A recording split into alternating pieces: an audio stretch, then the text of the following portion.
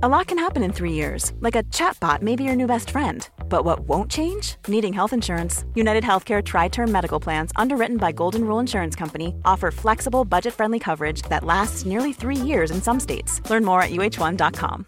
Hi, I'm Daniel, founder of Pretty Litter. Cats and cat owners deserve better than any old-fashioned litter. That's why I teamed up with scientists and veterinarians to create Pretty Litter. Its innovative crystal formula has superior odor control and weighs up to 80% less than clay litter. Pretty Litter even monitors health by changing colors to help detect early signs of potential illness. It's the world's smartest kitty litter. Go to prettylitter.com and use code ACAST for 20% off your first order and a free cat toy. Terms and conditions apply. See site for details. Support Wrestle Talk! Give us a subscribe.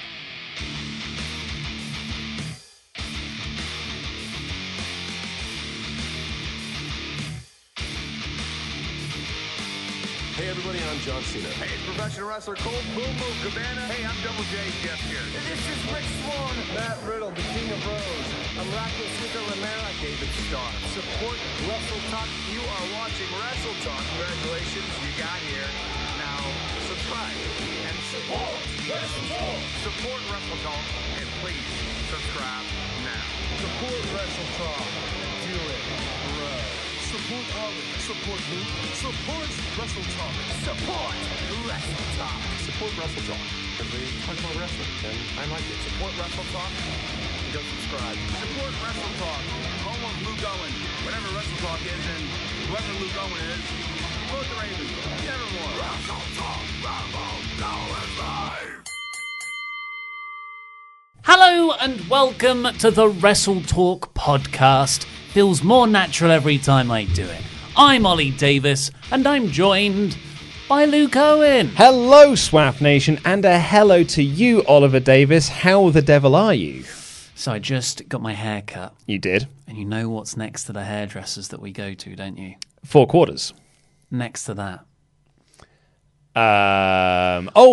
Breakfast Club? Yes, eventually, on that promenade of shops, Yeah. Breakfast Club. Oh, I had a little bit of the beer. Not beery. What am I doing? I'm looking at this beer here. I was about to say, you had a lunchtime beer, did you? No. That's not who I am. I had a little bit of the burgery. Oh, a little bit of the burgery. I think, in retrospect, I would have preferred the beer. I would probably be more on the ball. Mm-hmm. I had they called it a Philly cheesesteak burger. Yeah. It was not. It was just a cheeseburger. Oh. So that's very different in my mind. A Very Philly different. cheeseburger is one of the finest culinary creations on this planet. Mm-hmm. But it wasn't. It was a glorified cheeseburger with chips. And I thought, I'm going to counteract that with a strong coffee. Oh. It's just... So that's the wrong way of doing it. What I've done is I've created a cold and hot front of uppers and downers in my stomach. Yeah. And it's just created a tornado of poop. Well, I'm glad we've got to stop bringing this conversation down, man. Like this What's is that? No. Well, this is what happens when I'm you're supposed to have this conversation when I'm away, because then you guys get the blame and I'm the one who gets praised for bringing the tone back up. Like the Hulk Hogan return after the basketball games. What? This is my Yeah. I'm just okay. We'll take the poop out of it. I have got stomach cramps. It's just. I feel like I've taken loads of cocaine. Don't know what that feels like. And at the same time, loads of ketamine. Also don't know what that feels like. Yeah. So I've taken both uppers and downers. And you would think they'd level each other out. That was my theory. It hasn't. It's made me both strung out and tired. Oh, mate. What's that? That's the worst of both emotions. That is the worst of both worlds, and it starts here tonight. The worst of both worlds. This is going to be terrible. How have you been? I've been okay. I wanted to share this. This got sent to me on Twitter just before we came on air. This was from Dylan from Cork. Ah, that's nice. Again, excellent. I'm not going to read it out. You know, well, I am. Not for an audio format. Well, this is so Dylan sent us a message saying this is me trying to get used to calling it the Wrestle Talk podcast, and it's a picture of the "It's Still Real to Me, Damn It" man from the NWA panel that was very famous about 10, 15 years ago now. God, maybe 15. Yeah, it must be 15. Close to 15. Yeah, it must be 15 years ago. Saying, "It's still ramble to me, damn it." That's nice. It's always nice to be a meme. And that's a very good appropriation of the former name of this show into one. Yes. I thought I'd read out a couple of emails, if that's okay with you. Although, to answer your question, I'm fine. Yeah. I'm broadly fine. Broadly fine. Enjoy Bake Off. I still haven't seen yesterday. I haven't seen, well, I know you weren't here yesterday, and also I haven't seen Bake Off yet. And I've only half watched last week's. Come on, mate. Well, I did watch it on Friday night, but you I was would- too drunk and I fell asleep during the final challenge. I'd said to my wife, I'm just going to put my head on your lap for a bit. Is that okay? And then she woke me up when the show ended and said, what did you think? And I said, I don't know. I fell asleep. You, at the start of this series, that was all you could talk about, to the extent where it created a whole debate of me not thinking it was that big in America. I was proven wrong, although I still think I'm right. Well, you're not, though. It's one of those things where I'm not- like, okay, don't yeah, think you're there's right. loads of anecdotal evidence there. But I'm pretty sure they're a vocal minority. You said majority. Yeah, no, I didn't. You did. It's a Freudian blowjob. Do you know how many Freudians it takes to change a light bulb, by the way? No. One to hold the light bulb and the other to have sex with my mum. Yeah. So The yeah, that was all you wanted to talk about. No, I know. And now you're not even watching it. So you just reminded me of that amazing tweet again where someone was like, Rorschach's my favourite comic book character, but I really want to know why his mask is a picture of my parents having sex. It's because, so I'm doing a new podcast project outside of these work walls. Being cheated on, but it's not though, is it? It's not in really. these. It's physically it is recorded here. physically within these four walls. It's not under the Wrestle Talk umbrella. It's not under the Rest Talk umbrella. So that kind of like took me out of a couple of Tuesdays, and then I've been out, or I've been at D&D, or I've been, I can't remember where I was this Tuesday. You need to get your priorities sorted, mate. No, well, I absolutely know, but also on a Wednesday, I'm not around to watch The Apprentice either. So I got my mum texting me, go like, "Oh, The Apprentice," and I'm like, "Mum, stop it!" I had to call her this week and be like, "Mum, you got to stop texting me about The Apprentice." Yeah. Because I know you're very good at not sending spoilers, but just be wary. I'm not going to be able to watch it on Wednesday. And my mum said, I might not be able to watch it till next Monday. So you be careful. I'll keep her busy. So yes, but I need to catch up on Bake Off. I need to catch up on The Apprentice from last night. My wife did say to me, because she's going to the gym this evening, she said, feel free to watch Bake Off. I've already watched it. But don't you dare watch The Apprentice without me. Fair enough, mate. I think my lady partner would be the other way round. I've told you about this before. Fine with the task. Really into the task. Loves all the play and the sort of arguments well, she doesn't actually like conflict, so she doesn't like it when people shout at each other. Which is a good 60% of the show. She likes it when they just do well.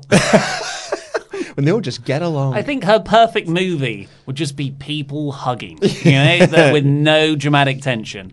But she, as soon as the boardroom happens, which is what I personally find interesting, you don't just deconstruct something once. No. There's 3 deconstructions there. You've got both teams. Then the team that lost. Yeah. Then the 3 worst people on that team. And in between that, you've also got Sugar, Claude, and Karen breaking it down even further and really addressing where it went wrong. It is wall-to-wall criticism. Yeah. This is clinical, analytical dissection of 20 minutes of fun. And it's glorious. Yeah, I love it.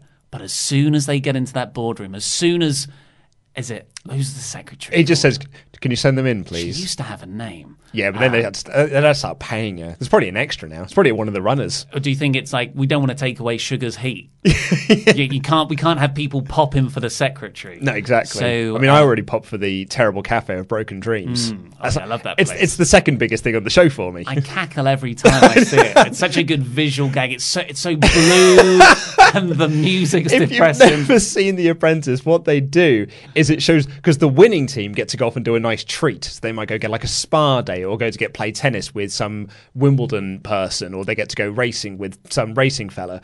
And then the losing team gets to go to this terrible cafe called the Bridge Cafe. It is an actual cafe in London. A few people that I know have gone to see it. And it is the worst looking cafe in the world. And as you say, it's sad music. They're drinking tea out of styrofoam cups because it hasn't even got, and the tea looks rubbish. The surroundings look terrible. And then it's in the middle of an industrial car park, what it looks like. It's glorious. It's like the old cafe that used to be next to the old studio.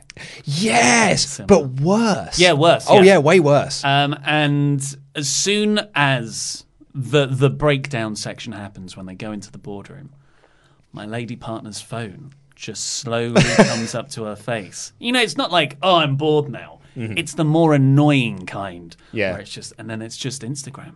Just mindlessly scrolling through, scrolling to infinity. I'm just like, scroll. Look, scroll. I'm not enjoying. You're stopping me enjoying the show now.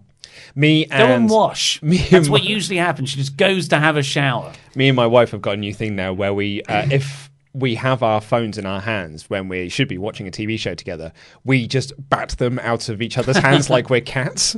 So if I get into bed and she's on her phone setting an alarm, even though I know she's setting an alarm and she's actually doing something to put her phone down, I'll still just bat at it. Yeah. To try and be like, we're in bed now. Yeah, I might stop it. I might start that, but also accompany it with my voice going. Actually, there's even more analysis because both teams going through where things went wrong. Then you get the winning team saying where they went right and where they, being catty about each other. Then you get the losing team in the terrible cafe, then the losing team with Lord Sugar, and then Claude, Karen, and Alan going through it, and then the worst three. Oh, nothing but analysis. Debriefing. Oh, it's just love debrief it. After debrief. and in the penultimate episode of every series, it's all like that. The solely interview episode. It's the best thing in the show. Is the highlight of apart from the scavenger hunt, which is always fun. The interview only episode. One of my favourite scavenger hunt things ever was when a Scouser didn't know what a cloche was and kept saying cloche. Does anyone know what a cloche is? Bringing up people. Have you got a cloche? What is a cloche? Cloche, well, I discovered by watching this show, is the metal tray that reveals foods. Yes, I remember that episode now. Yeah. So in a fancy downtown Abbey sort of environment. That's right. The waiter would do that. Open up a domed stainless steel lid. And that is called a cloche. And there would be, I don't know, a poor person with an apple in their mouth beneath. And going by what Downtown Abbey has told us, they're grateful to be there. Oh, yeah, just happy. Just so happy to be eaten by the rich. Oh, thank you for giving us a job in these hard times, Thank you Governor. so much, Governor. I really appreciate being a slave, I do. Oh, but you pay me. I'm a slave in all but name. Anyway, let's crack on with the show itself, and then we will get to your emails in the outro portion of this show. So, not a negative episode, despite what the title may suggest. But did AEW make a mistake in their main event? Here is the show.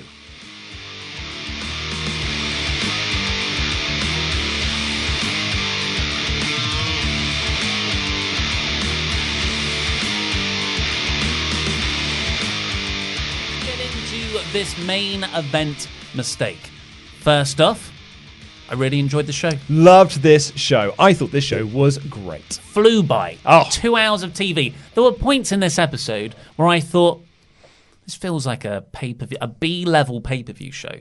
Just because you had that big-time Moxley Omega Pac and Page tag match. I got, just as soon as they said this match is coming up next, I was like, I could feel myself sitting up in my chair being like, oh my God. And then when all four of them were making their entrances, I was like, this is incredible stuff. And the match just got better and better and better the longer it went on. I loved it. That star power. Oh. And it also had, a women's title match. Yeah. It was pretty big. Rio versus Britt Baker. Totally bought into those near falls. Yeah, and it also had a main event of Chris Jericho versus Darby Allin. That's 3 big shows there. A lot of star power. And not everyone was on this show. The Young Bucks only had a cameo appearance. No MJF. Sean Spears. Nope. Just what a deep roster and how well they're exposing them. Yes. Just enough to keep those plates spinning. And I'm like, I can't wait to see next week because of all these people I haven't seen. And you can do that because you're giving the wrestling matches enough time. Oh, yeah. And it's not like, oh, yeah, we've got a 5-minute match here and here and here and here. So we have to get everyone on the show. I guess we're just going to have to... We can't put on wrestling. So promos? Yep. This was just wall-to-wall wrestling, pretty much. There was no Cody in person on this show. No, but he did have an amazing video package to hype up and keep that plate spinning ahead of the match on November 9th. However, our standards are very high for AEW. And I think that's deservedly so because we've had WWE inconsistent storytelling and rules forever. And AEW are still learning the ropes. I'll see what you did there. Yeah. For what their audience is really on a weekly basis. And as we saw with that first episode, which should have been this brilliant cathartic experience, but unfortunately for me was mired by a lot of logic holes and that whole, but this is a DQ in the main event. Why is the match still going on? It was just too confusing, and I believe the live crowd felt that way too. So it sucks out the atmosphere of the match. This is an incredibly smart crowd. It's a crowd that knows the rules to your wrestling stipulations. So the main event of Allen versus Jericho was a Philadelphia street fight. Correct. Because it was in Philadelphia, which is the home base of ECW, which is famed for no DQ, no rope break. Anyone can use weapons. And it was with Darby Allin, so it kind of like it all sort of tied together. And I can see the logic that they went down with this. So what happened was, in the match, bearing in mind this is a Philadelphia street fight, as you said, Darby Allin gets put in the walls of Jericho, he gets to the ropes, and Aubrey Edwards says, 1, 2, and she counts Jericho to get off, and they get into a shoving match. Later on, Darby Allin gets into the walls of Jericho again, and gets to the ropes. During a pinfall attempt, he gets his hand on the rope to break the pin. And the crowd booed this, and chanted, "It's a street fight." On the first one, they were like, you could noticeably hear them go, And then because I think, they're willing to, okay, that was one, let's just not think about it. But then the second one, they booed it like very significantly. And then a loud chant, this wasn't a small portion of the audience, started chanting, it's a street fight. It's a street fight. Almost as if to, hey guys, you're in a street fight, stop doing rope breaks. Yeah. And so here's where I can see the logic of this. Okay, not logic. Here's how I can see they came to this conclusion. I think they booked backwards. What they wanted to do was have Darby Allin do his no-handed comeback, because Jericho then taped his hands behind his back because he kept reaching out for the ropes. So, in theory, that makes sense within the confines of the match. Jericho wants to make him tap out. He keeps reaching for the ropes. How'd you stop that? Tie his hands behind his back. So that's the finish they came up with. That's actually a really nice bit of storytelling. I think it's a really great bit of storytelling. So they thought, okay, well, that's the finish we want to do. But can't tie his hands behind his back because that would be a DQ. Well, I'll tell you what. Let's make it a no DQ match then. We'll make it a Philadelphia street fight. But then you've almost lost or when you get to the ropes and you tell them to get off, that's no DQ. So I can see how they got there, but it's almost like you just sort of missed that one crucial moment. And it almost felt as if when the crowd started to boo and chant it's a street fight, someone backstage went, missed that bit. Yeah. We might have overlooked that. Yeah, and our standards and our expectations are, as I said, rightfully high for AEW. We're measuring these shows on a much higher basis than WWE because they're saying that wins and losses matter. That there aren't going to be any logic holes. Everything's going to make sense. That's the stuff they're saying. So we're like, okay, this is a New Japan level product where we're going to view it with those eyes. And when New Japan make these sorts of errors, we again take those critical eyes to it and be like, well, that doesn't really make sense. Yeah, and when WWE did it, I mean, this is 8-9 days now after a Hell in a Cell match ended in, well, what we thought at the time was a DQ finish. It was actually a match stoppage. It's kind of splitting hairs, but the whole audience booed that because they're smart. They're a smart crowd, and that's a crappy finish, and it doesn't make sense. This was nowhere near as bad as that. It's nowhere near as bad as Brock Lesnar winning a Money in the Bank he was never a part of. No. Nowhere near as bad as that. We're not saying it is, but it's just you shouldn't do it.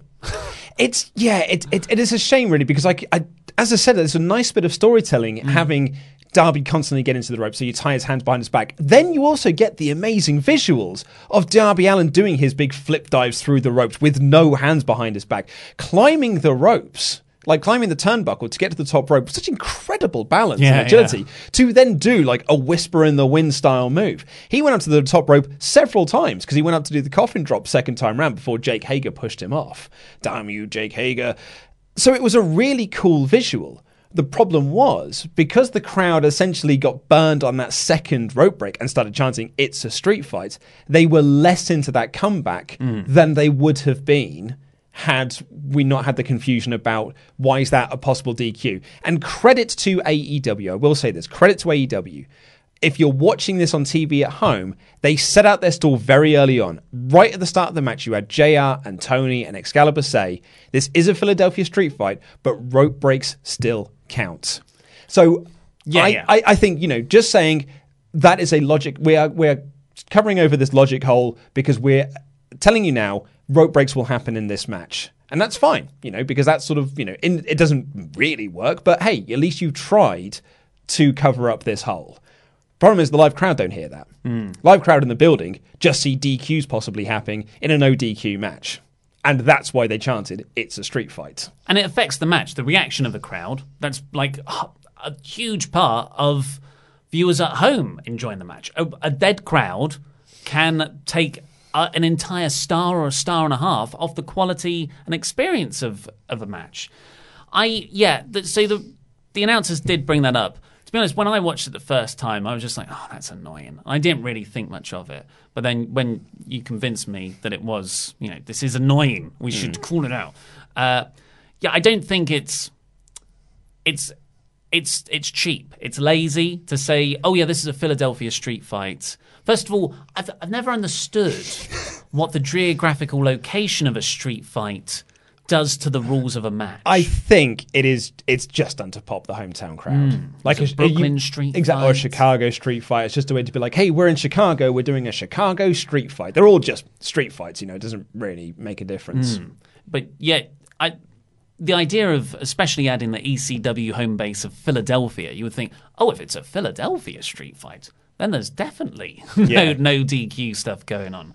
So it's lazy, and someone really should have gone, nah, that's not right. Yeah, that it doesn't quite work. So we can either have a match where you tell this really cool story of Jericho tying the hands behind the back, and it's a normal rope break match, just a standard one-on-one, maybe behind the referee's back. There's a ref bump, you can do that.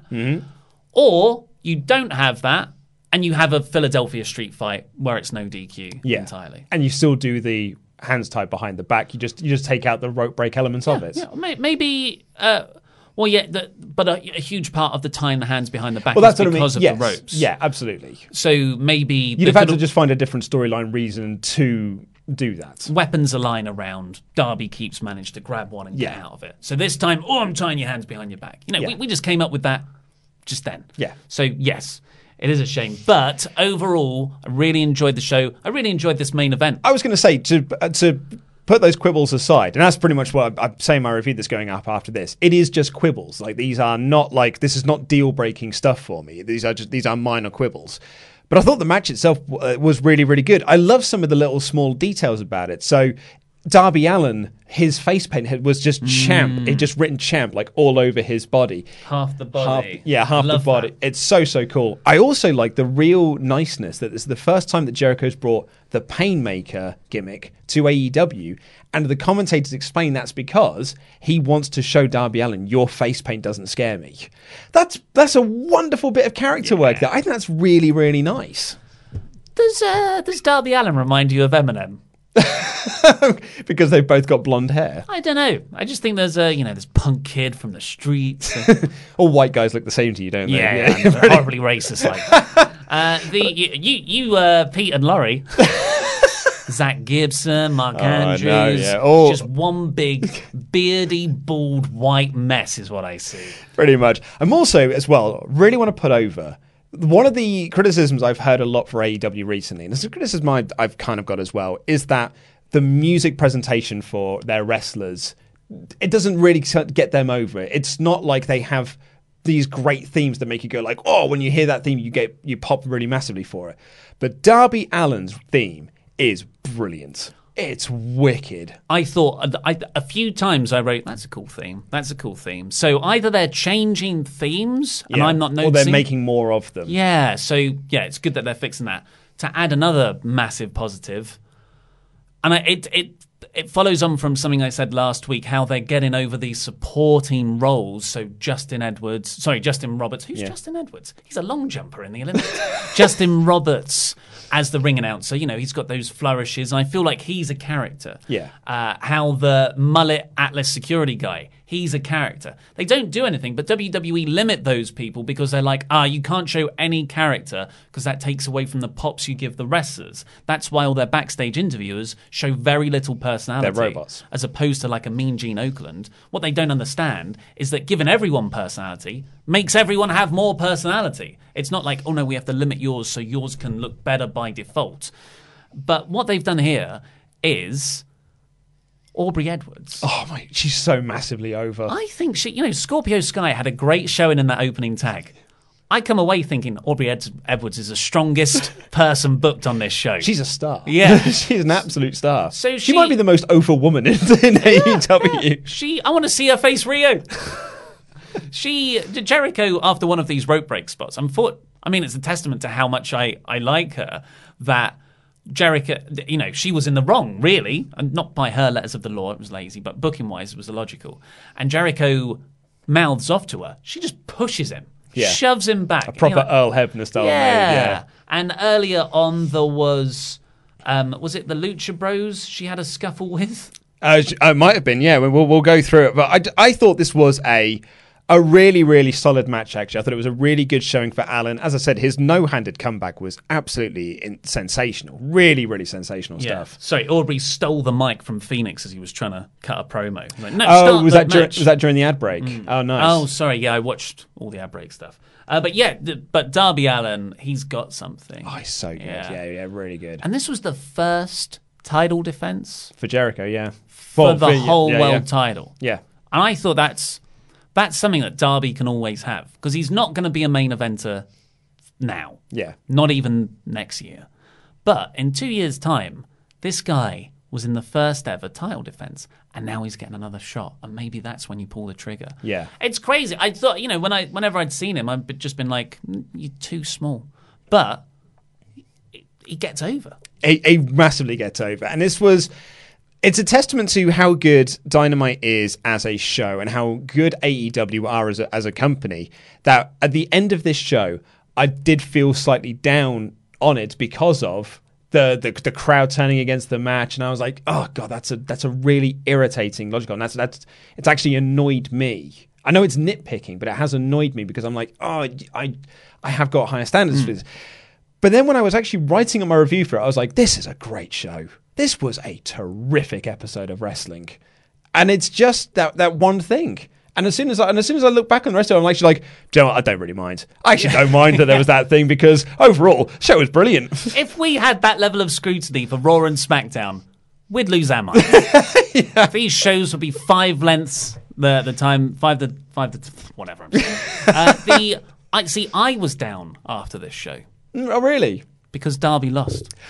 Oh, wow, and really? Because Jake Hager pushed him off as well. He was making his comeback. I was worked, brother. Yeah. And but that's why I'm a wrestling fan. I want to be worked. It gives me a thrill to believe in something and suspend my disbelief. And they showed shots of the crowd, usually a tact I hate because Kevin Dunn overuses it.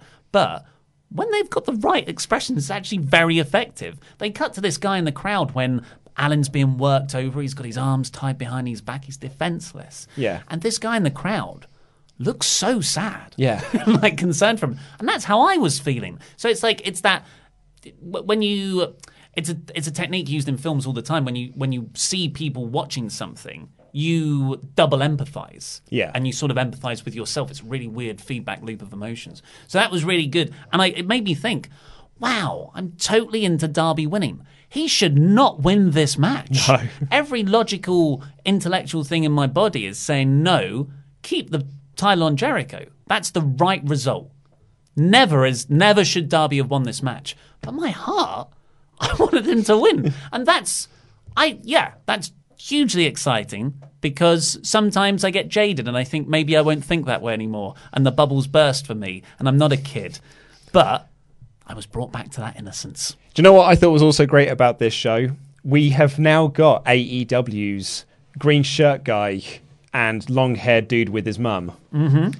Have you noticed the kid that's dressed up as Orange Cassidy? No. So there was a kid dressed up as Orange Cassidy last week, and he was there again this week with his dad. And I think it was his birthday. Legend. Because they showed, there's a clip being shared online of like them bringing him into the ring. And he is dressed like he's in the denim, like the Canadian tuxedo with the Orange Cassidy t-shirt. He's got the same thing. They're calling him Clementine Cassidy. Oh, very good. It's very good. But he was there front row, and I noticed him again. I was like, it's the kid dressed up as Orange Cassidy. Is he just as cool? Is he no-selling everything? He does like the no thumbs up thing as well. It's so good.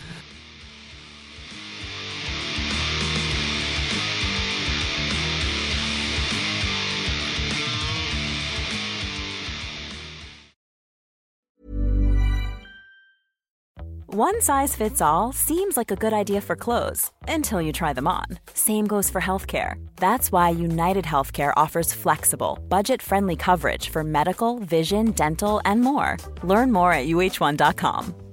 Many of us have those stubborn pounds that seem impossible to lose, no matter how good we eat or how hard we work out. My solution is PlushCare.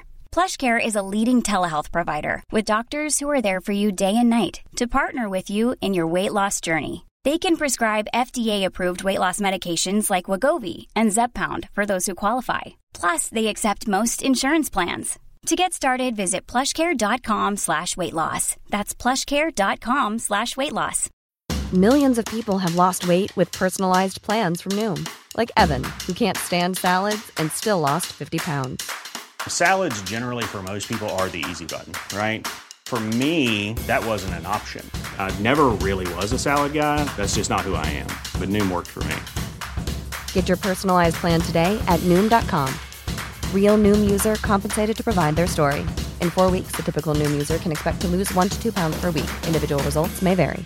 Hi, I'm Daniel, founder of Pretty Litter. Did you know cats tend to hide symptoms of sickness and pain? I learned this the hard way after losing my cat, Gingy. So I created Pretty Litter, a health monitoring litter that helps detect early signs of illness by changing colors, saving you money and potentially your cat's life. Pretty Litter is veterinarian developed, and it's the easiest way to keep tabs on your fur baby's health right at home. Go to prettylitter.com and use code ACAST for 20% off your first order and a free cat toy. Terms and conditions apply. See site for details.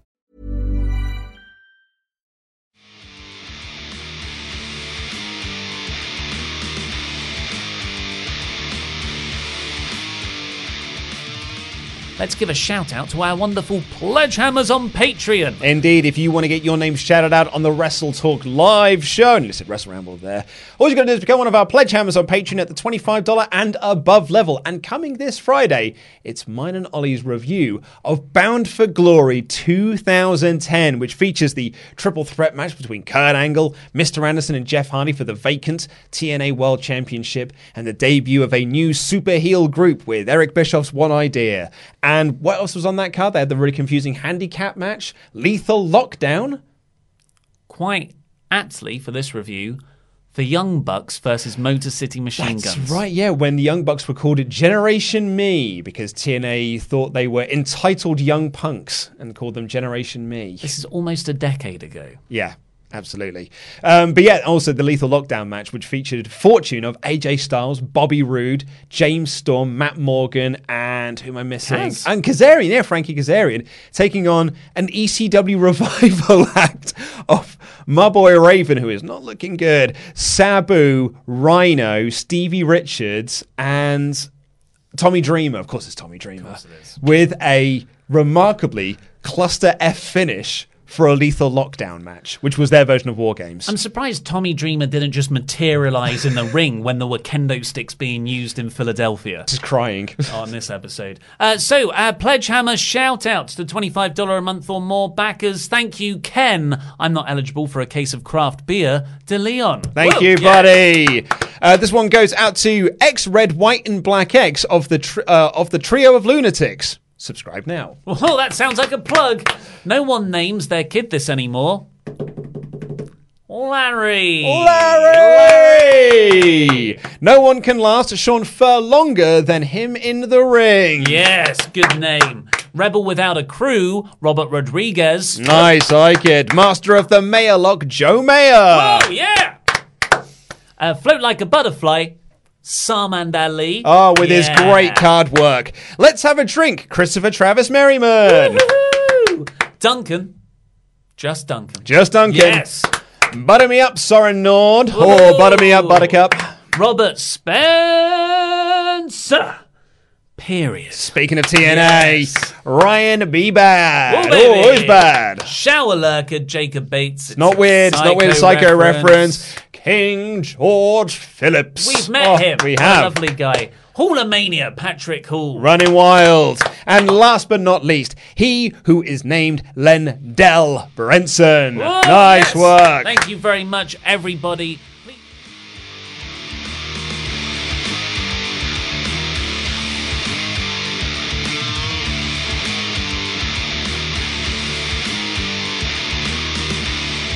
Let's take a look at your super chats that are coming in. Thank you to Mod Mother for gathering these today. Be nice to her in the chats, will you? Say hello to her. So, Jobber JJ, Ollie Davis's #1 fan, said, when your drunk dad drinks too much bubbly and you find a skateboard, it never ends well. Love the inner circle. Hashtag a little bit of the bubbly. That clip of Jericho on the skateboard is so funny. Yeah, so one of the bits that Jericho does around the ring is he just gets Darby's skateboard and just does, 1 meter max on it. It's that, yeah, and then slips off. It's like my favorite comment I've seen on it so far was someone said, when I tell people that I used to skateboard when I was a kid, this is actually what I was doing. Yeah. Matt Field said, major return last night for AEW, logic holes. It's a minor return. Yeah. Yeah. Steve Wynyard says, the mistake AEW made was not letting the crowd know, but the commentary told us there would be rope breaks. That's what we said in the chats, yeah. I mean, it's still lazy. It's still contrived. And I don't think you can say Philadelphia Street Fight and there's no rope breaks. Yeah, exactly. It doesn't work properly. Yeah. And Dwayne Crisp on that said, Excalibur said clearly there are still rope breaks. Yeah, as I said, the commentary did their best to try and cover it up because they knew that it is a logic hole, but it's like, well, we can cover that crack with this one line of dialogue. That's fine. It's the live crowd didn't know that, and that's why the live crowd booed the match. But it's still like, it's a crack with tape over it. I'm still going to fall into that crack. Spencer O says Darby Allin versus Orange Cassidy in a no-hands match. I was thinking that when Darby had them behind his back. I thought, that's Orange's gimmick. Anonymous says, I think they're intending to make street fights different from lights-out matches like Joey Janela and Kenny Omega. The ref was also distracted when Hager attacked, but alas, we're conditioned by WWE rules. I think that's a misinterpretation of the stipulations. Lights Out is effectively an unsanctioned match, which is why you get, the AEW as a governing body would say, we don't want any part of this. Lights are off. It's like, like they've stepped back. And they're not counted in their wins and losses. Exactly. So I think it's a really nice touch. So that is enough of a distinction for me. I think as soon as you go outside of normal rules, you've got no DQ elements have to apply. Anonymous adds, also street fights count in wins and losses, but unsanctioned matches don't. I think they're trying to be different things. I think that's enough of a difference. I don't think you need to then add in, rope breaks, no rope breaks. Well, Nathan Jones says, street fight rules always have had rope breaks. But then it's not a street fight, surely. Yeah, because you can go anywhere. Yeah, because all of a sudden you're just saying well, you can't be DQ'd for using a chair, but you could be DQ'd because you didn't let go of the hold in your ropes, or this count has to be broken up because, and it's just it's like the cage match they did earlier this year, the Shane Miz match, when they had a rope break inside a cage match. And you're like, well, why is there a rope break? What are you going to do? DQ them? There was a women's one as well, wasn't it? That was all built around Sasha or something trying to get to the ropes. Yeah, can't remember. And Blake Mickelson says Aubrey Edwards versus Chris Jericho is coming. A little bit of the agenda. I mean, it's a feud that I'm going to be watching closely. Oh, absolutely, yeah.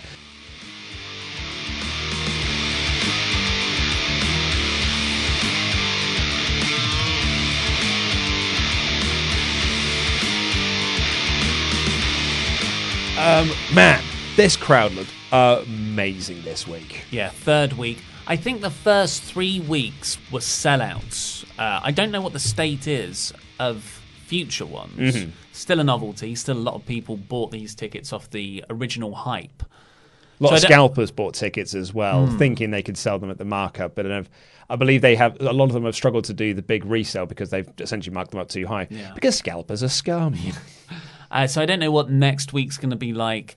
I think, ratings-wise, you got that first week bump, and then it drops, and I think we're slowly going to see an increase. Live attendance-wise is slightly different because you get that high, and that high will be sustained because it's all bought off that momentum at the start, but then it will start to drop off, and then it will hopefully start to rise again. Yeah. So I expect the crowds to get lower, but I think the way they're shooting it and the passion of the fans should make it still feel really lively. Absolutely, yeah, because even when you can see some empty seats around the arena, it never feels like there are empty seats because the crowd are always so hot for this. And this was a hot crowd throughout this night as well. And they were very hot for SCU versus Best Friends to kick us off in the tag title tournament. But as Christopher Daniels and Kazarian are making their entrance, they're only bloody attacked by the Lucha Brothers on the ramp. Off of last week's segment. 2 weeks. Was it 2 weeks ago? It was the first episode. Yeah, well, long-term storytelling. I remembered that. Yeah. So the Lucha Bros attacked them in a night where tag teams aren't going to have their proper lineups. I know. We'll get to that. And then Pentagon gave Daniels the Penta Driver up on the ramp, and then Scorpio Sky runs down in his slacks and his tennis shoes to break this up and sort of send them to the back. And they had the Young Bucks, and Shima came down to check out Christopher Daniels. Medics put him on a board and took him to the back. But Scorpio Sky stepped in for Daniels to take on his position and go through into the tag match. Cool little angle to kick off the show, and it led to a very, very fun match. Yeah, I think they're gonna. I mean, we're just getting terrible news. Luchasaurus is out for months with a quad tear, according to PW Insider. That is... Cheers, Randy, for letting us know. Thank you, Randy. Terrible news. Cheers for that terrible news, Randy. We'll get into that more when we talk about that match.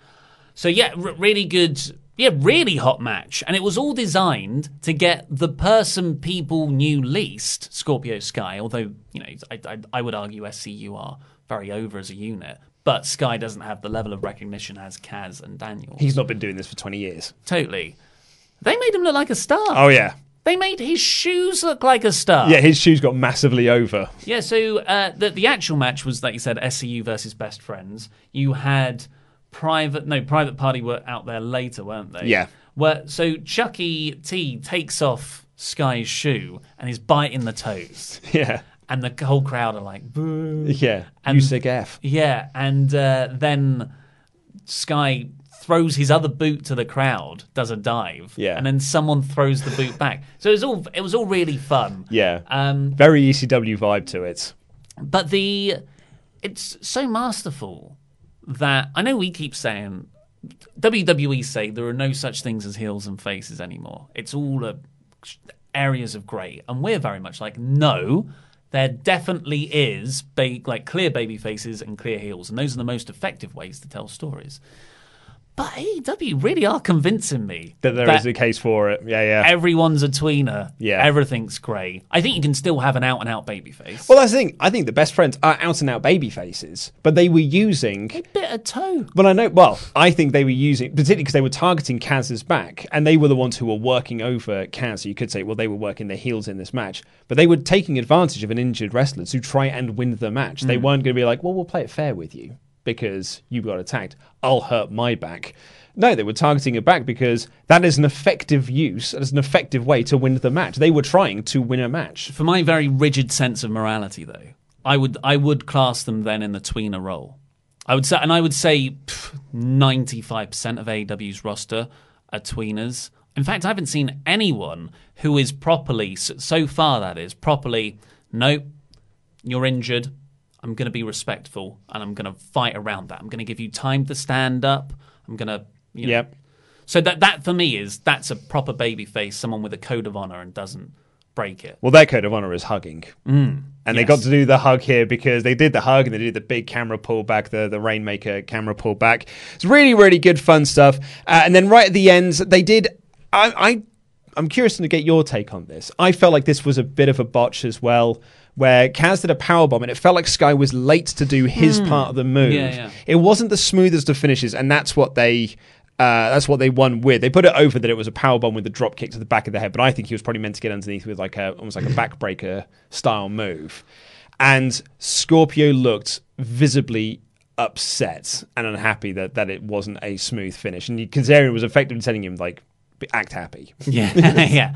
But JR did a really good job of saying... I loved this. They've made a star out of Sky in one night. Well, the other side of that is I thought JR did really well in covering for why Scorpio Sky was acting that way by saying he's upset, folks, because he wanted it to be Daniels and Kazarian. He wanted his friends to advance in this tournament, which I thought was really, really nice. That's a really good point. Yeah. Just structurally, obviously something did go awry because... all the near falls that had just come before it were so much better. Yeah. So when the finish did come, it was a bit like, it's not as hot. So, do you want to hear my fantasy booking? Please lay it on me. So, Young Bucks are out there feuding with Ortiz and Santana. Arguably they should be in this though. So, we now have, spoiler for later, Private Party versus the Lucha Bros in the semis, and SoCal Uncensored versus the Dark Order. Who got the bye through their winner All Out. Now, Lucha Bros, this is such smart booking because they also had a load of other tag teams feud randomly with other tag teams and just beef. Yeah. We're not facing you in our bracket at all, but we're just going to have a scuffle, like Private Party, Ray Phoenix and Angelico. So there's a lot of... Angelico and Jack Evans, you mean? What did I say? You said Ray Phoenix. I just want him in all the teams. So there's loads of misdirection there. Really smartly done because then you're like, I don't know who's going to go through because everyone hates each other. Yeah. But now it's becoming clear the plan has always been for SCU versus and Lucha Brothers. Bros. Yeah. And it's so obvious looking back. Brilliant storytelling. And they've taken out Daniels. It was a hell of an injury angle as well. Really, really good. Like, they sold it so well. Stretcher comes down. You've already talked about Sky. Yeah. The Young Bucks ran down. That was the only appearance of the Young Bucks for the whole show. Yeah. And they stretcher him out. Looks really serious. Package pile driver's been very protected anyway. It's a fantastic move. And they used that to great effect in their match with Jurassic Express later on. So, that main event, the finals has surely got to be the return of Daniels. Yeah. But you cover it up and he comes out. I don't know how they're going to do it. There's many ways you can. Well, you could have it that they attack Scorpio again on the apron and lay him out and just be like, time for the forfeit. And that's when Daniels makes his return to be like, no, it's me. Or with the neck brace on and everything. Yeah, totally. Yeah, so you do the big neck brace takeoff reveal. I'm very, very excited. And who cares if that's predictable? If that happens, I'm very happy. So, next up, we had Santana and Ortiz and a lovely bit of backstage filming. I love the way they film everything, really. Yeah. It's sort of, I don't know if it's on a jib, it just sort of follows them round. The background slightly out of focus, looks really cinematic. And they walk out to face Alex Reynolds and John Silver. Long John. Oh, they're getting squashed. Oh, baby. And they got squashed, yeah. It was basically, I liked, I believe it was Ortiz doing the back rakes. And every time he did it, he would then do the Thriller pose and go, and he was biting the ropes and everything. He was also wearing a bum bag here and here. They, I think I remember which one it was. It was either Santana or Ortiz were tweeting earlier that someone said it's 1 year to the day that they did the, or it's about 1 year that they did the concrete jungle street fight between them and Homicide and Hernandez, where they took the mat away and they did it on the boards. And he tweeted out saying like, top 5 dumbest things I've ever done. That was so brutal. Oh, such a brutal match. So this was over very quickly. Yeah, they hit the street sweeper for the win. Jobbers hardly got any offense in. I should say enhancement talent. Let's be respectful because they did their role perfectly. Absolutely. And then it cuts to Jericho cutting a promo backstage. Really built up Ortiz and Santana. I'm not saying LAX. I think I've fixed it. And he just, he challenges the Young Bucks on their behalf to a match at Full Gear. Yeah. Oh, and that is a match that I'm all over. And then to continue just the excellence, a terrific promo for Cody. This was great. This was so good. So it starts with Cody just at his kitchen counter, just looking down, sort of thinking about something. And Brandy walks in, starts talking. Her voice slowly gets muffled, and then this sort of sad piano music comes in.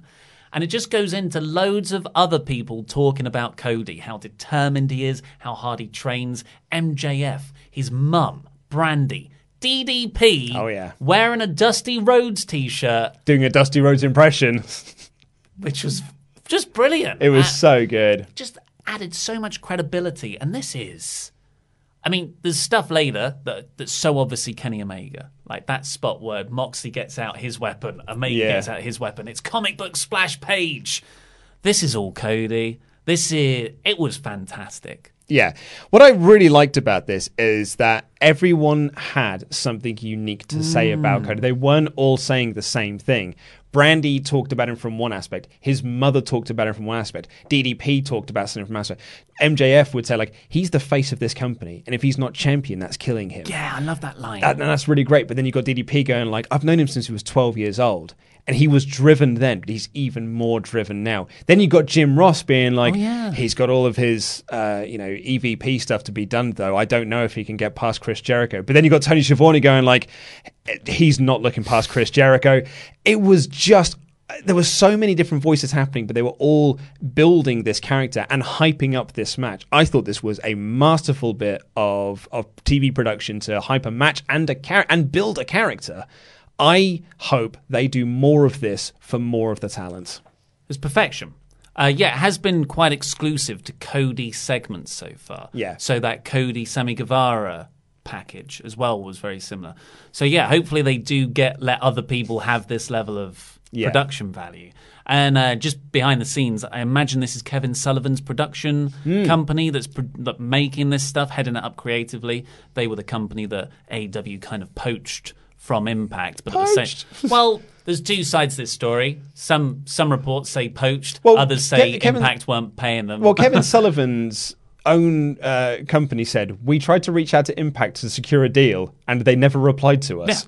So we went to go get work elsewhere because we've got to get paid. Yes.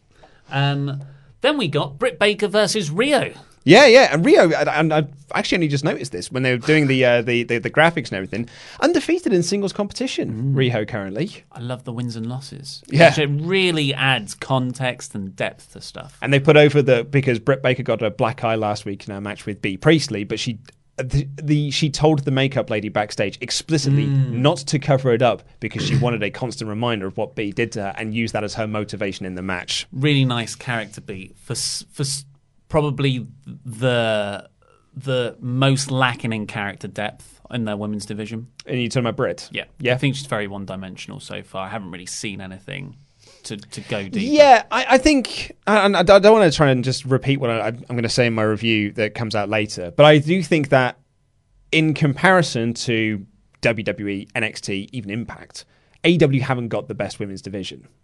They are fairly far. I mean, they've got a better women's division than Ring of Honor, like that as a way to sort of put them over. WWE signed up everyone. Well, that's it. WWE hoovered up all of the talent, but what they have got is a really strong foundation. And credit to the company, they are giving the women that they currently have time to get the matches over, because sometimes these matches start and the crowd are not really that into it because they're not really that into the characters.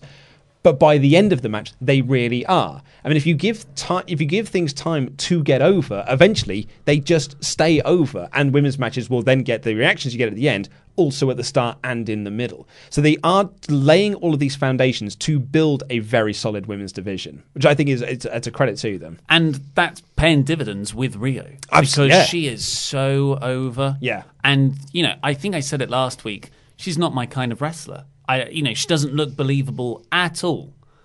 I'm so into her. Yeah. I've written here, she's so effing cute and cool at the same time. I love her double foot stomps. Yeah. They're so cool. And especially the roll through one that she does. It was a really cool sequence where it was the heel hook from Rio, Britt gets to the ropes, and Rio immediately jumps up, double stomp, then runs double knees. Yeah, really like all of it. And it was a really smart finish, actually, that Rio's in the lockjaw from Britt Baker, and Rio just... She's trying to get the mandible claw side thing, but Rio's got her mouth closed. She's like trying to like sort of move away, and then she uses that momentum to roll Britt Baker into the pin. I thought it was a really, really smart finish. And I'll be honest, I totally bought into the finish. When she did all the moves leading up to the lockjaw and then essentially got it all the way, and I was like, oh my God, they're going to crown you champion. Yeah. They're going to do a title change here. I totally bought into it. I thought it was a brilliant finish. And they have a respectful handshake after. This is all very good. Yeah. A home run segment. They give an update on Christopher Daniels. He's mobile now. He can move, which was just a nice touch. Then we got Lucha Bros versus Jurassic Express. It was out of their hands, unfortunately. It really is, yeah. As we just heard, Luchasaurus, despite not really having appeared at all yet on Dynamite, he wasn't on. No, he's had one dark match, one AEW dark match. He's one of the most over things in the company, and that's really off of All Out. He just something clicked, it caught fire. And the Double or Nothing Casino Battle Royal, he was like in the final four of that, and then got this tag team with Jungle Boy. He's out for months with a quad injury, according to PW Insider. Oh, because I know PW Insider reported earlier that it was a hamstring injury. Quad tear. Oh, it's a quad. That sucks. Quad is the front of your leg. It's what took out Triple H for for a year was his torn quad. Hopefully, it's not a massive quad tear, but yeah, that's a real shame. Yeah, was there top merch? Apart from those Jurassic Express ones. Yeah, so a real shame. I didn't know that when Marco Stunt and Jungle Boy came out. Neither did I. It was only until because I wrote my review, not so much down on the match, but I was just almost saying, like, from a very entitled point of view, I just wanted Luchasaurus in this. Oh, it was hamstring. Randy was wrong. And he's now updating it. It was a hamstring. Hamstring tear, which is the back. That's not as bad. It's still bad, and he's going to be out for months, but it's not like he might be out for a year. So that's good. Thank you very much for the update on that, Randy. But yeah, I as I said originally in my review, I'd kind of written like this match was missing Luchasaurus, and as much as I like Marco Stunt and I like this group, this match really needed Luchasaurus there. But when I saw it was like an injury, it's out of their hands, I was like, do you know what? It's not fair for me to really say that. I still feel like it was missing his presence, but it's not AEW's fault that he wasn't there. Yeah, and it's a real shame because then you've got two matches where you haven't, the 3-man factions haven't got their decided 2-man lineups. Yeah. It's clunky, but it's out of their hands. You can't blame them for it, unfortunately. Do you want to hear? But I still thought they had a great match for what they had to work with. Well, what I loved about this match is this was the perfect example of accentuating Marco Stunt's upsides and being like, let's use Marco Stunt to his full potential and what he does best, which is being ragdolled around, flossing and being flossing and that's the bit surprising people when he does big moves. Yeah. Do you want to hear Jim Cornette's review of the match? Jim Cornette's review. The most embarrassingly rotten, stinky tag match in the history of wrestling just took place on AEW Dynamite, and the Ding Dongs are now in second place for worst all-time tag team. Who's the first? I don't know. It's probably Joey Ryan and Candice LeRae. Okay, well, that's obviously a lot of hyperbole there. It's very Cornette. A lot of hyperbole. And even if you take the hyperbole out, I really disagree with what he's saying. It's not his style of wrestling. He doesn't like comedy. Funny don't make money, according to Cornette. So tell that to Colt Cabana. Let's give our version. Let's give our interpretation of it. The story was the Lucha Bros were like, these two are jabronis. They even got the mic. Pentagon cuts this awesome promo in a mixture of Spanish and English. Sadly, this is all in the ad break. Oh, seriously? Well, as an experiment, I watched an American feed of this today because I wanted to see what the sort of differences were. And yeah, this was in an ad break. Because I watched the American feed last week. Oh, really? And I watched the Fight TV feed. I was like, I kind of imagine that missing the bits. Yeah. I want to see every single second. So I watched that. Well, okay, that's a shame. That's where Aubrey Edwards steals the mic off of Phoenix. Right, cool. And sort of tells him, get in the ring. Yeah. But the story is the Lucha Bros, just think these two are jabrones. Marco Stunt is very, very small, and they beat them up. They just annihilate Marco Stunt, but then Marco Stunt makes a bit of a surprise comeback. Yep. And then the Lucha Bros kill them anyway. Oh, yeah, but do you know, Jungle Boy's absolutely amazing. So good. Do you notice they keep calling him Jungle Boy Jack Perry as well, being like, he's a Perry kid. It's like, let's get the name over. He's not just Jungle Boy. He's also the son of Luke Perry. But I thought he was so great in this match. He feels like he should be a top star in this company. I just think he's just wicked. I mean, I like Jungle Boy a lot. I didn't see that. Oh, really? Yeah, I'm not saying he was bad or anything. I didn't notice him in this match. I thought both him and Stunt were very, very good in this match. But then again, you know, as well as Pentagon and Phoenix were as well. What? Any moments in particular? Well, the 619 into the German suplex I thought was really, really nice. They did the 450 splash from Marco Stunt and the running shooting star press from Jungle Boy. I just think that he's just got a star presence about him. Maybe it is just a presence thing as opposed to spots in particular. I just think he always comes across really well. Literally all my notes here are Lucha Bros. And how amazing Lucha Bros are. When they came are out captivating. And their pyro, similar to Kenny Omega later, I was just like, these guys are on another level. Oh, yeah. And yeah, I thought the Lucha Bros were fantastic. What was the... Pentagon does a one-arm gorilla press on Stunt. So he's got gorilla press, then he just goes one arm because Stunt's so light, and then he just lobs him into a Phoenix super kick. Yeah.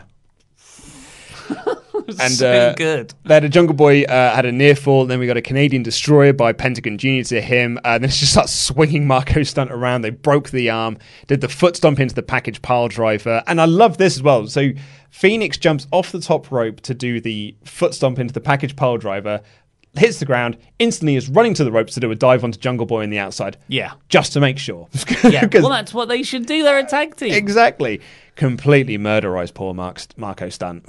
Well, and so this is nitpicking. Marco Stunt is worked over for 5-7 minutes. Brutalized. Yeah. Like real chops, everything.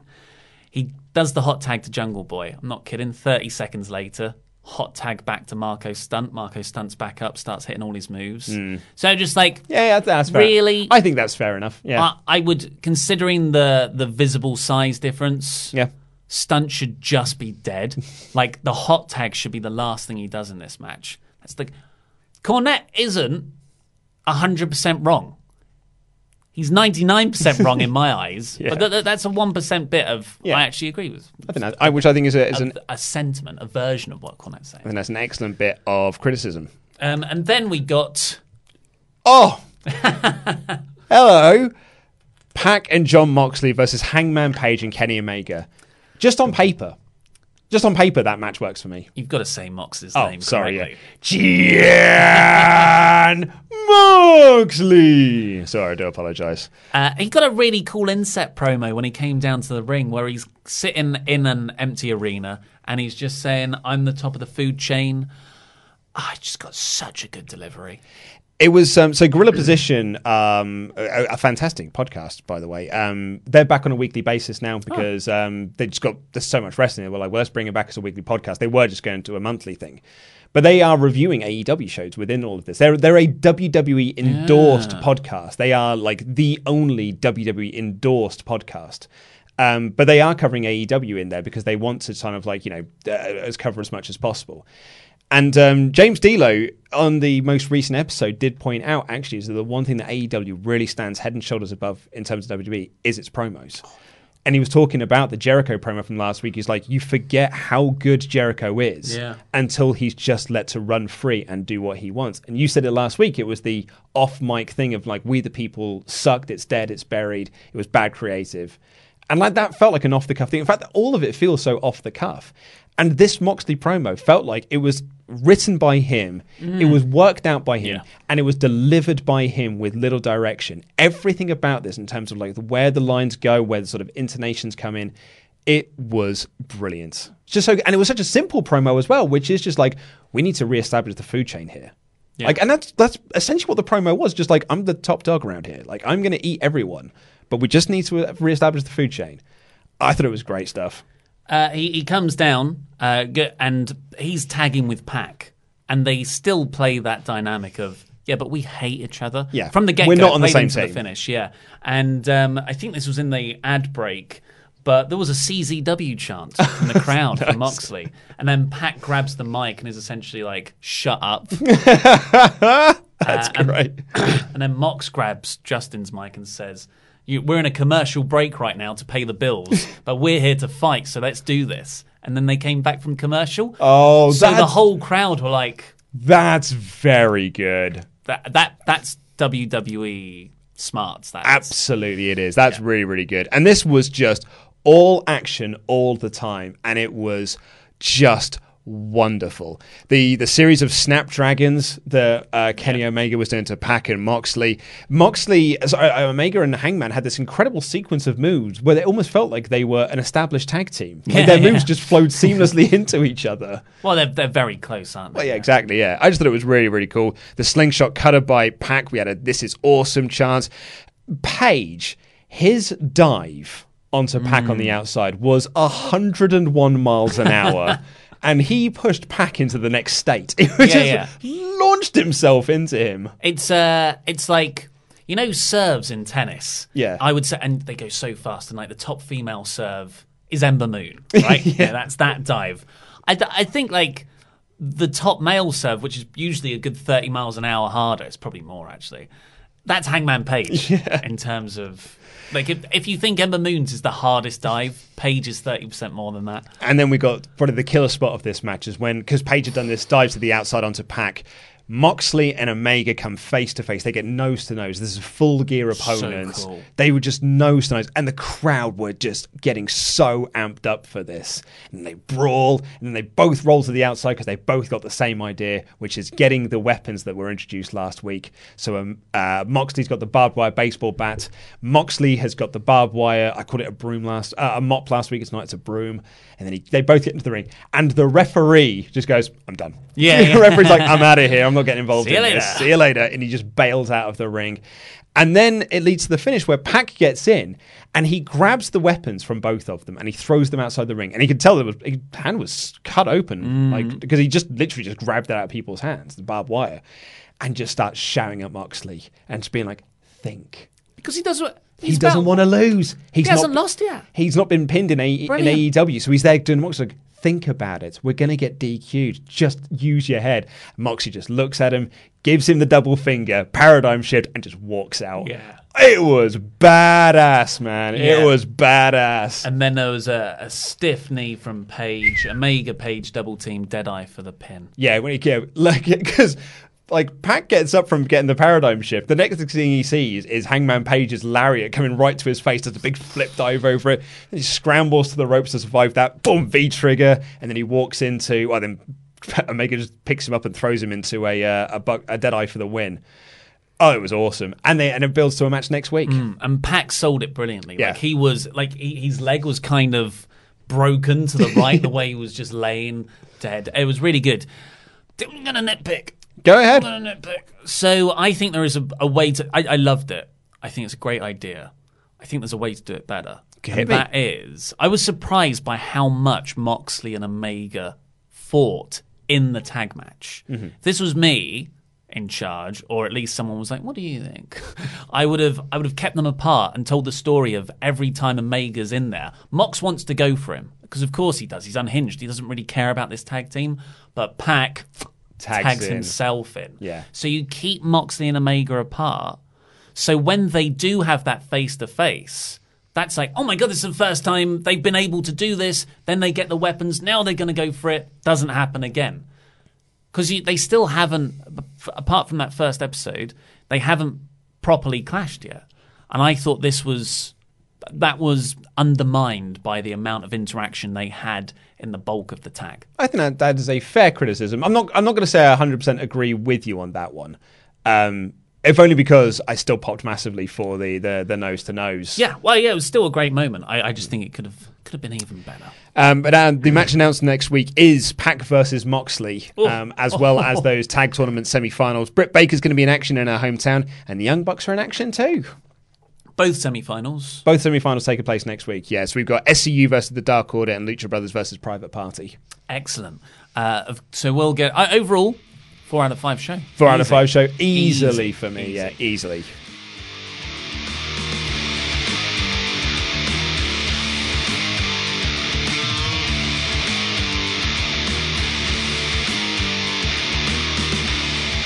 So let's get on with your super chat.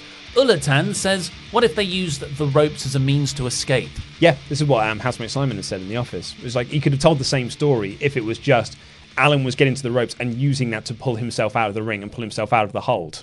That's what Becky Lynch and Sasha Banks did in their submission match. Yeah, exactly. Really, really good way to use leverage.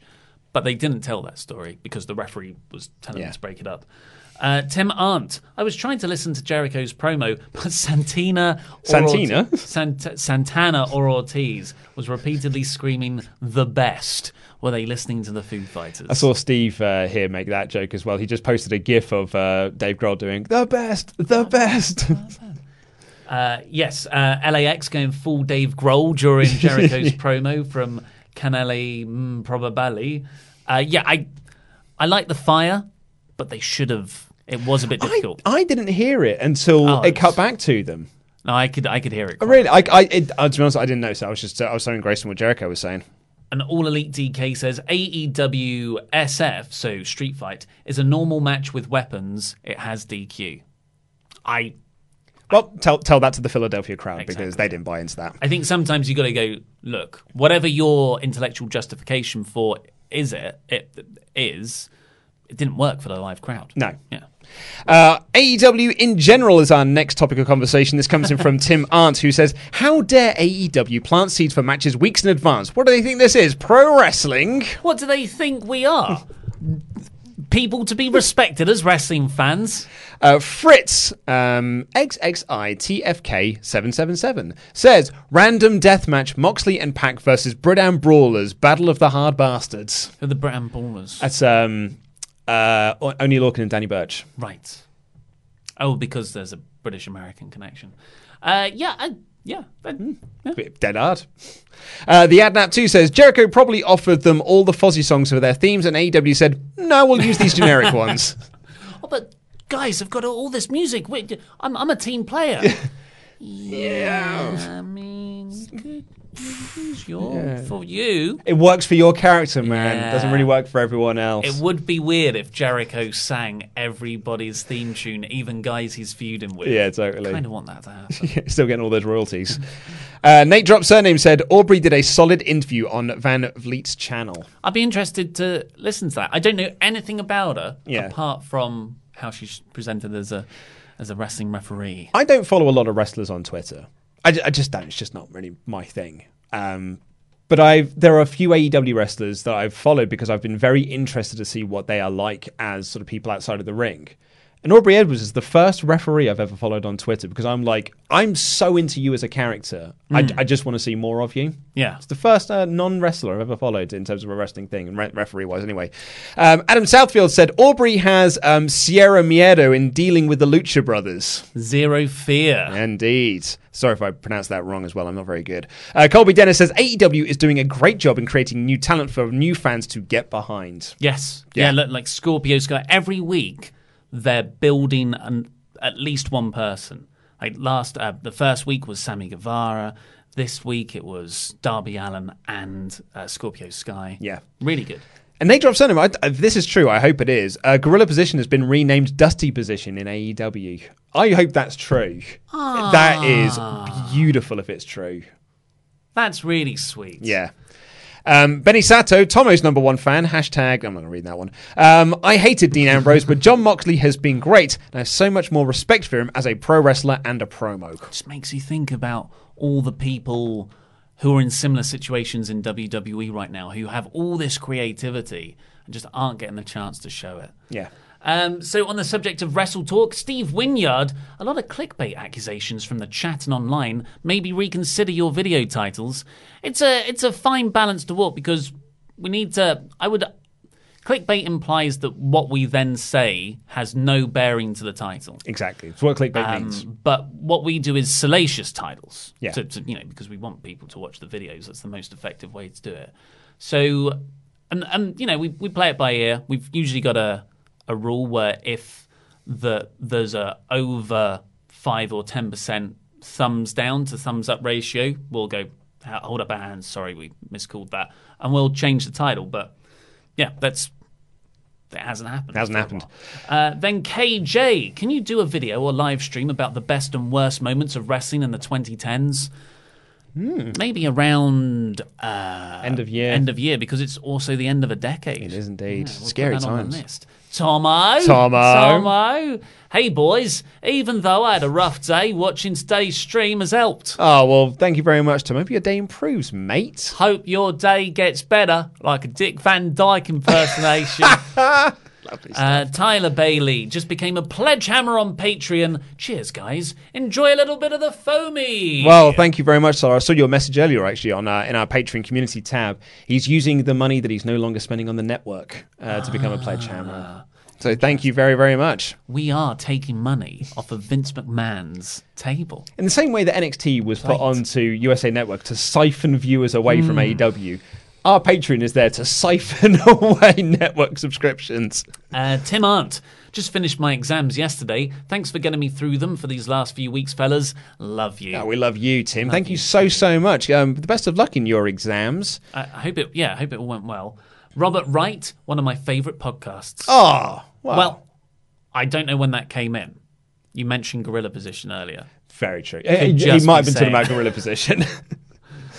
Brian Gallagher. Her or Gurr? Gallagher. Brian Gallagher. With a very generous donation. Yeah. Very, very generous donation. Morning, guys. Here's money. And by the way, it is Gallagher, not Gallagher. Well, that is interesting because usually the American way of saying it, which is incorrect, is Gallagher. Whereas we in the UK would say Gallagher in the same way, like the Gallaghers, Noel and Liam. Thank you very much for your support. In the same way that Americans also can't say the name Craig. Craig? They say Craig. Yeah. It's Craig. It's different. Yeah. Just different Just stuff. different, mate. I mean, they're a very long way away. So it makes sense that words will have different pronunciations build up over time. Yeah. I say a lot of Americanisms now. You do because you say schedule. I say store. I will say store rather than shop. Really? Yeah, all the time now.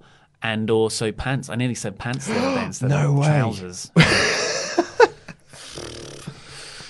Dwayne Cooley, I was there live last night. Wow. And had a little too much of the bubbly to remember how much I enjoyed it until your review. Thank you. Well, thank you, Dwayne. I think that shows, if usually, I'm not encouraging drinking, but if it's good wrestling and you don't really notice how much you're drinking, those are the best wrestling experiences. You're having so much fun. Speaking of that as well, I wanted to show you this. I don't know if you saw this, but Christos Petrel, one of our big Patreon pledge hammers, was there at the show wearing the black and white with his partner Support Wrestle Talk t-shirts. Look at that. That is this is going to be a niche reference. That Star Trek episode, original series, when they had two warring races from the same planet. One with a black face, half white, and the other guy was just the same colours but reversed. Yeah. So it was a big comment on racism. Yeah. But I thought those shows weren't political. That's what I've seen. That's a recent bit of discourse I've seen. Star Trek's never been political. Star Wars was never political. No, Star Wars was never political. Not intentionally. But Star Trek was overtly political. No. That was the whole point. You had, in the height of the Cold War, you had Russians, Americans working together. But I saw it as a criticism of the new Twilight Zone as well, saying hey, the original Twilight Zone was never this political. And I'm like, guys, did you watch that show? Rocky Balboa with a very generous donation as well. Hey, Wrestle Talk, Luke and Ollie. Hey, Rocky. Hey, Rocky. Hey, Rocky. So this is Misk and News since we started recording. Thank you very much, Lady Lou. This comes in from Seth Amphetamine. Says, what do you guys think of NWA Power? I think it somehow got better than Raw and SmackDown with a fraction of the budget. Lovely time with the boys. Also, AEW was great again. Love it. I haven't seen a whole episode yet, but the clips I have seen, that promo from last week, I keep wanting to call him Magnus, I'm so sorry. Nick Aldis's match, it's just, and his promo, it's a niche product. Yeah. It's got a ceiling. It's never going to be a big mainstream thing.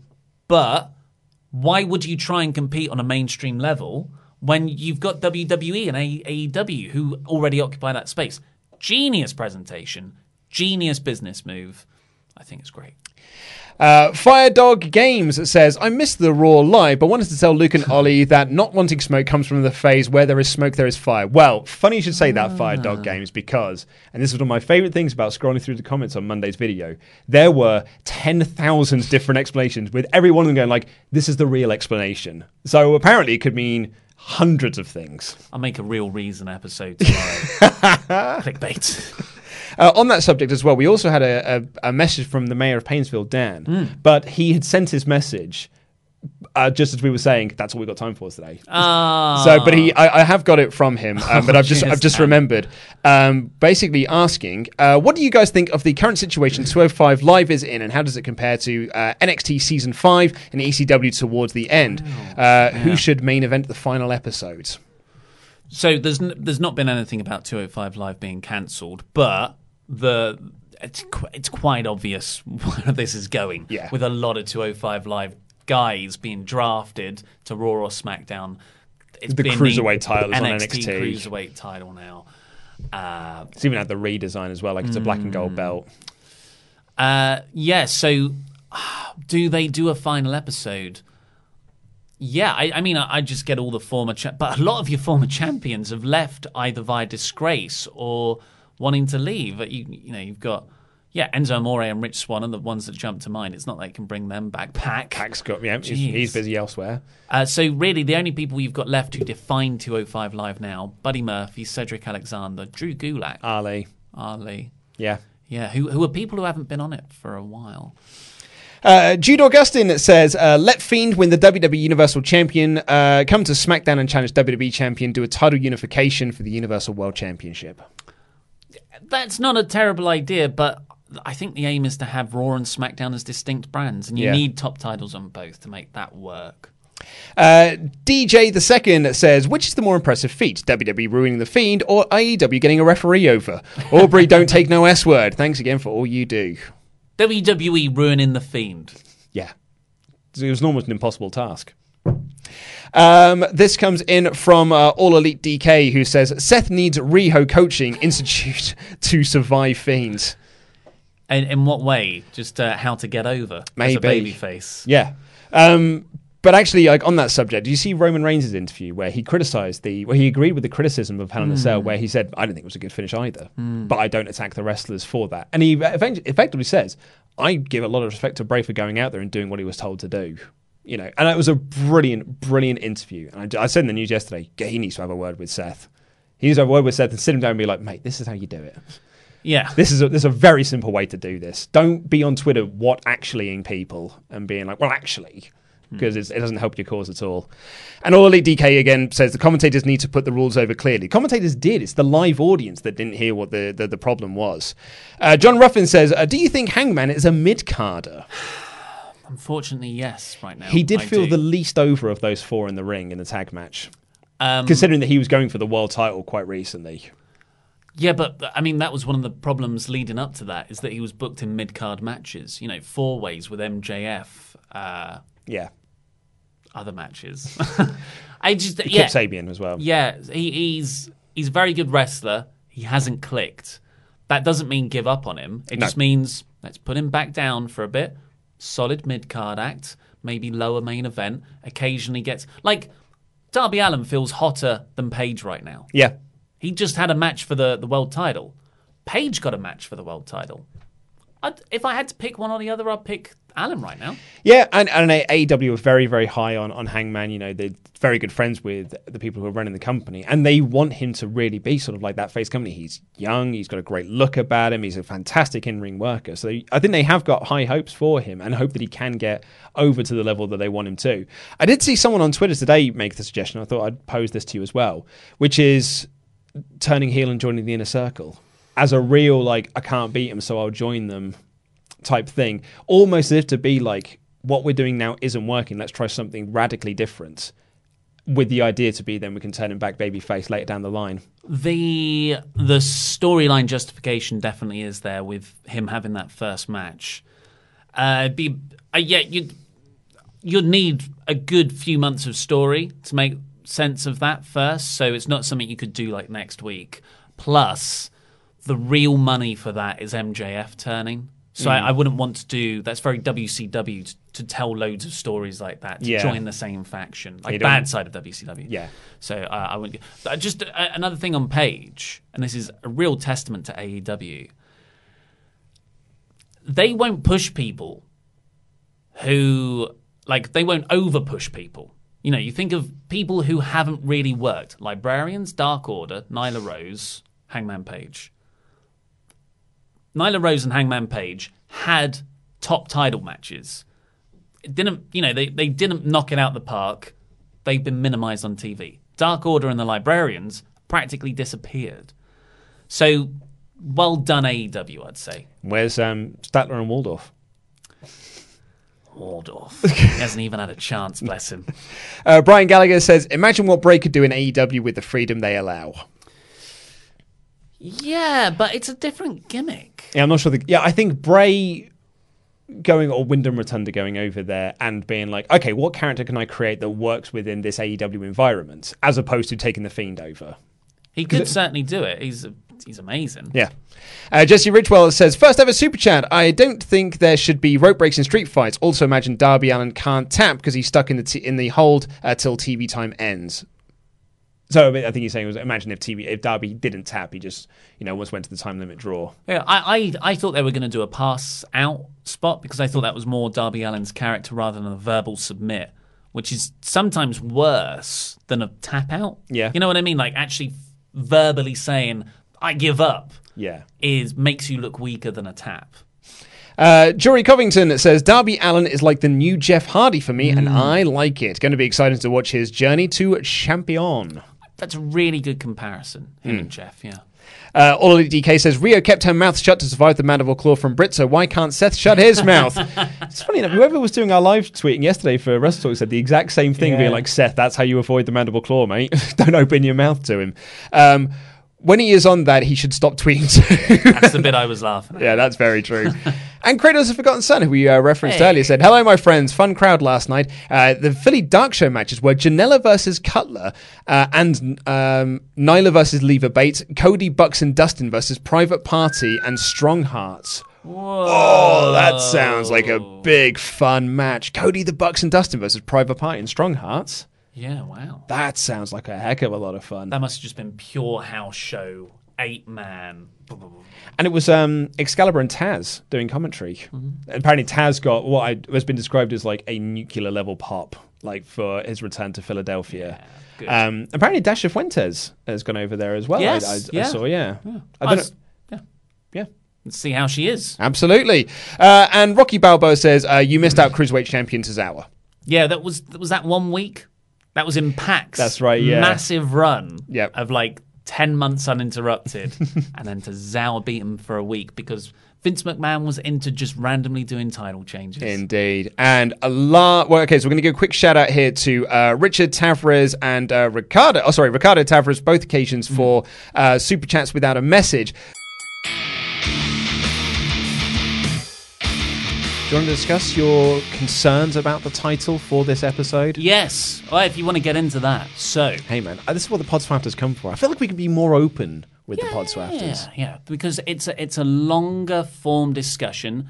It's coming in your ears. Mm-hmm. Luke and I are coming directly into your ears. All over them. And that was an old Peter Kay joke. It was, yeah. It was Chorley FM coming in your ears. I thought that was mine. You ever get that? Next thing you're going to tell me that garlic bread is... It's the future. I've tasted it. God, that was one of the first stand-up DVDs that I ever got obsessed with. It was so That was good. my gateway into better stand-up. Hey, now, Peter Kay is the king of stand-up. Yeah, it's really great observational British life stuff, yeah. When I was doing my backyard wrestling days, when I was at university, my housemate's entrance music was The Final Countdown, but it opened with a clip from...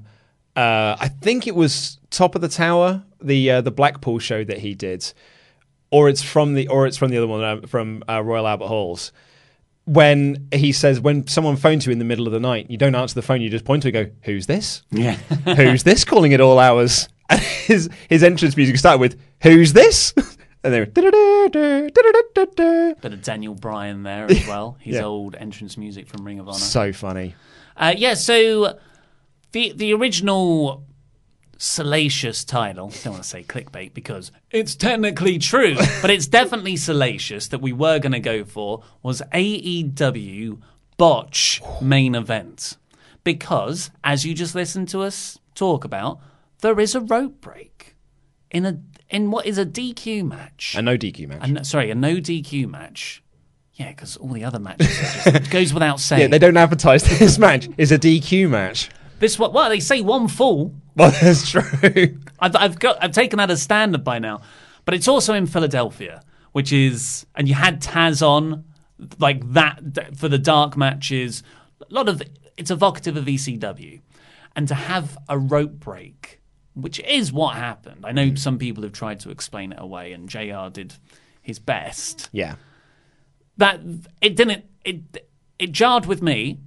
It muddled the story, and the crowd booed. Mm-hmm. So you can't really defend it. It was a mistake.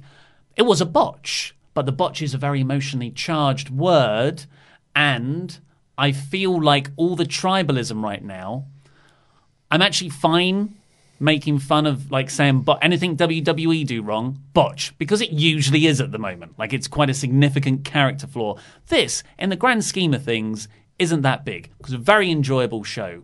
So I just feel like it would have been too much to say botch, because it just makes people enter the episode like, oh, they hated this show. Well, let me not listen otherwise. Well, exactly. It's the people who will comment before they've actually watched the video. They will comment on the title as opposed to the context of the video itself. But we invite that by having what the titles are. So no, I'd say we invite people in to watch a video and then let them make a decision based on that, as opposed to go into the video, press pause, and then leave a comment saying, "This is clickbait, this is wrong, you're idiots." But at the same time, we are complicit, because the major deciding factor people use to click a video is their title and the thumbnail. And those are the bits that we really exploit to get them to do it. And to do that, that's why we make such salacious titles. Maybe it's a generational thing, but I think that anyone who watches a video and comments on it before they've even watched it is a blithering idiot. Well, potentially, but also if the title is a question, maybe they're just getting there, which as usually are. But I want to see the person's answer to that question. But people just comment, they get onto a video, start commenting, and write thoughts as they're going on, and enter, comment, especially if it's a longer video. We'll agree to disagree on that one. But we actually had loads of AEW-based emails that I wanted to get through, but we actually are now not going to be able to get to many of them. This one comes in from Owen, who says... good morning, Luke, Ollie, and the rest of the lovely boys. Just wanted to give you an update on how wrestling could be connecting with Lapsed fans. I work in an office of about 10 people. Everyone knows I like wrestling, as I will be a zombie on a Monday after a pay-per-view, but no one will talk to me about it. That all changed a few weeks ago. One of the guys at work told me he was surprised Chris Jericho returned to wrestling and had gone back to WWE. He was a Lapsed fan from the Attitude Era. I tried to explain he never left, and he's now in AEW. He couldn't care less. But... I have come into work this morning after Friday Night SmackDown, and he telling me about Braun Strowman and Tyson Fury and how Tyson should not mess with Braun. He'd never seen or heard of Braun before. He's also telling me about The Rock. He did not watch the show, but he had seen the highlights. Don't know if it means much in the AEW WWE war of resurgence in wrestling, but thought you might want to know. Yeah, well, that's exactly what WWE got for. Well, the actual reason is that they wanted to please the Crown Prince of Saudi Arabia. Oh yeah, but a secondary reason is that mainstream publicity. Tyson Fury is a huge star in boxing. Yes. So you're going to bring all of those boxing eyes who aren't wrestling fans, which is a sizable chunk, into that. So, yeah, I don't know if that's a sign of wrestling's popularity. It's just the a ratings sign would of... suggest otherwise. Yeah, exactly. Sorry, I know you'd set me up there to go into another email, but my emails have just logged me out, so I've had to start all over again and log myself back in. I think we've got time maybe for just one more. This comes in from Ibrahim, who says, I was thinking about the whole AEW beating NXT in the ratings thing. First things first, I think most of us know that this week isn't the one to decide is the better shows. This is obviously in reference to the first week of ratings, I would assume. Actually, that was 9 days ago, so this would have been second week of ratings, because AEW had the curiosity bug. Now, my thoughts on what happened. Here's why NXT was an 80%, I picked that number close to 100, success. As someone who finds business and numbers interesting, I thought about some business and numbers. So if the Swaff Nation doesn't know, Dynamite pulled in 1.4 million viewers and NXT pulled in just under 900k. Let's say a third of those NXT viewers are diehard WWE fans who just won't watch AEW. That's 600,000 marks who would probably watch AEW. So AEW probably has a solid 2 million viewers. So that means NXT siphoned off a quarter of those viewers, or almost a third of the viewers. NXT was a losing money brand, at least on paper, on the network. So going live not only changed contracts, raised wages, increased the number of jobs, became a money gaining company, and more important, did what it was supposed to do, take away AEW viewers. I think a lot of that is very much speculation and pure guesswork. Yeah, so there's some interesting stuff to dive in there, though. What I really find interesting is that 650,000 viewer rating for the first episode of Dynamite's replay. Because that, to me, it played immediately after Dynamite went off air. That, to me, are all the NXT people just switching over because they're hardcore wrestling fans. Yeah. They want to watch both shows. They're fine to watch all 4 hours in one night. So 650,000 people did that.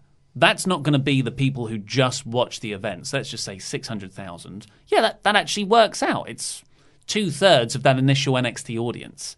Both have dropped a bit since, which is to be expected. But NXT overall is a massively losing money brand. It's not like you suddenly, I think it's like a $40-50 million deal over 2 years for NXT, which is more money as opposed to nothing that they were getting before. But that's after 8. Well, I don't know, when would you start tracking it? 6 years? And think of all the money. And really, it was FCW before that. Yeah. Think of all the money that they've spent on that performance center, on wrestlers. And, it's a developmental system at the end of the day. It's not meant to make money. Triple H tells us it's a third brand. I know. It's not meant to make money, theoretically. If it does, that's a bonus. You're just meant to be improving talent to be called up to the main roster. But yeah, I don't think that NXT could be considered a financial success until 2-3 years' time. Completely agree with you. But we are going to have to draw it to a close there. Thank you so much for listening. Ollie and I will be back on the Friday episode of the Wrestle Ramble, doing the magazine show. And then Pete and the friend Dave will be here for Saturday on SmackDown. Take care. I love you. Goodbye.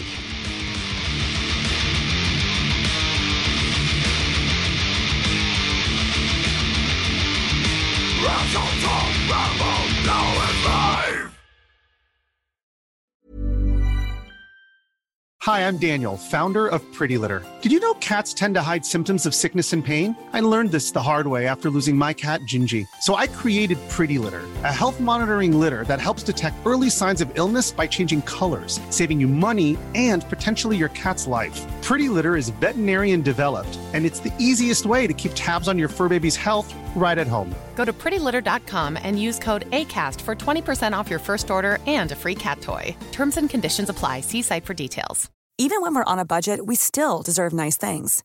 Quince is a place to scoop up stunning high-end goods for 50 to 80% less than similar brands.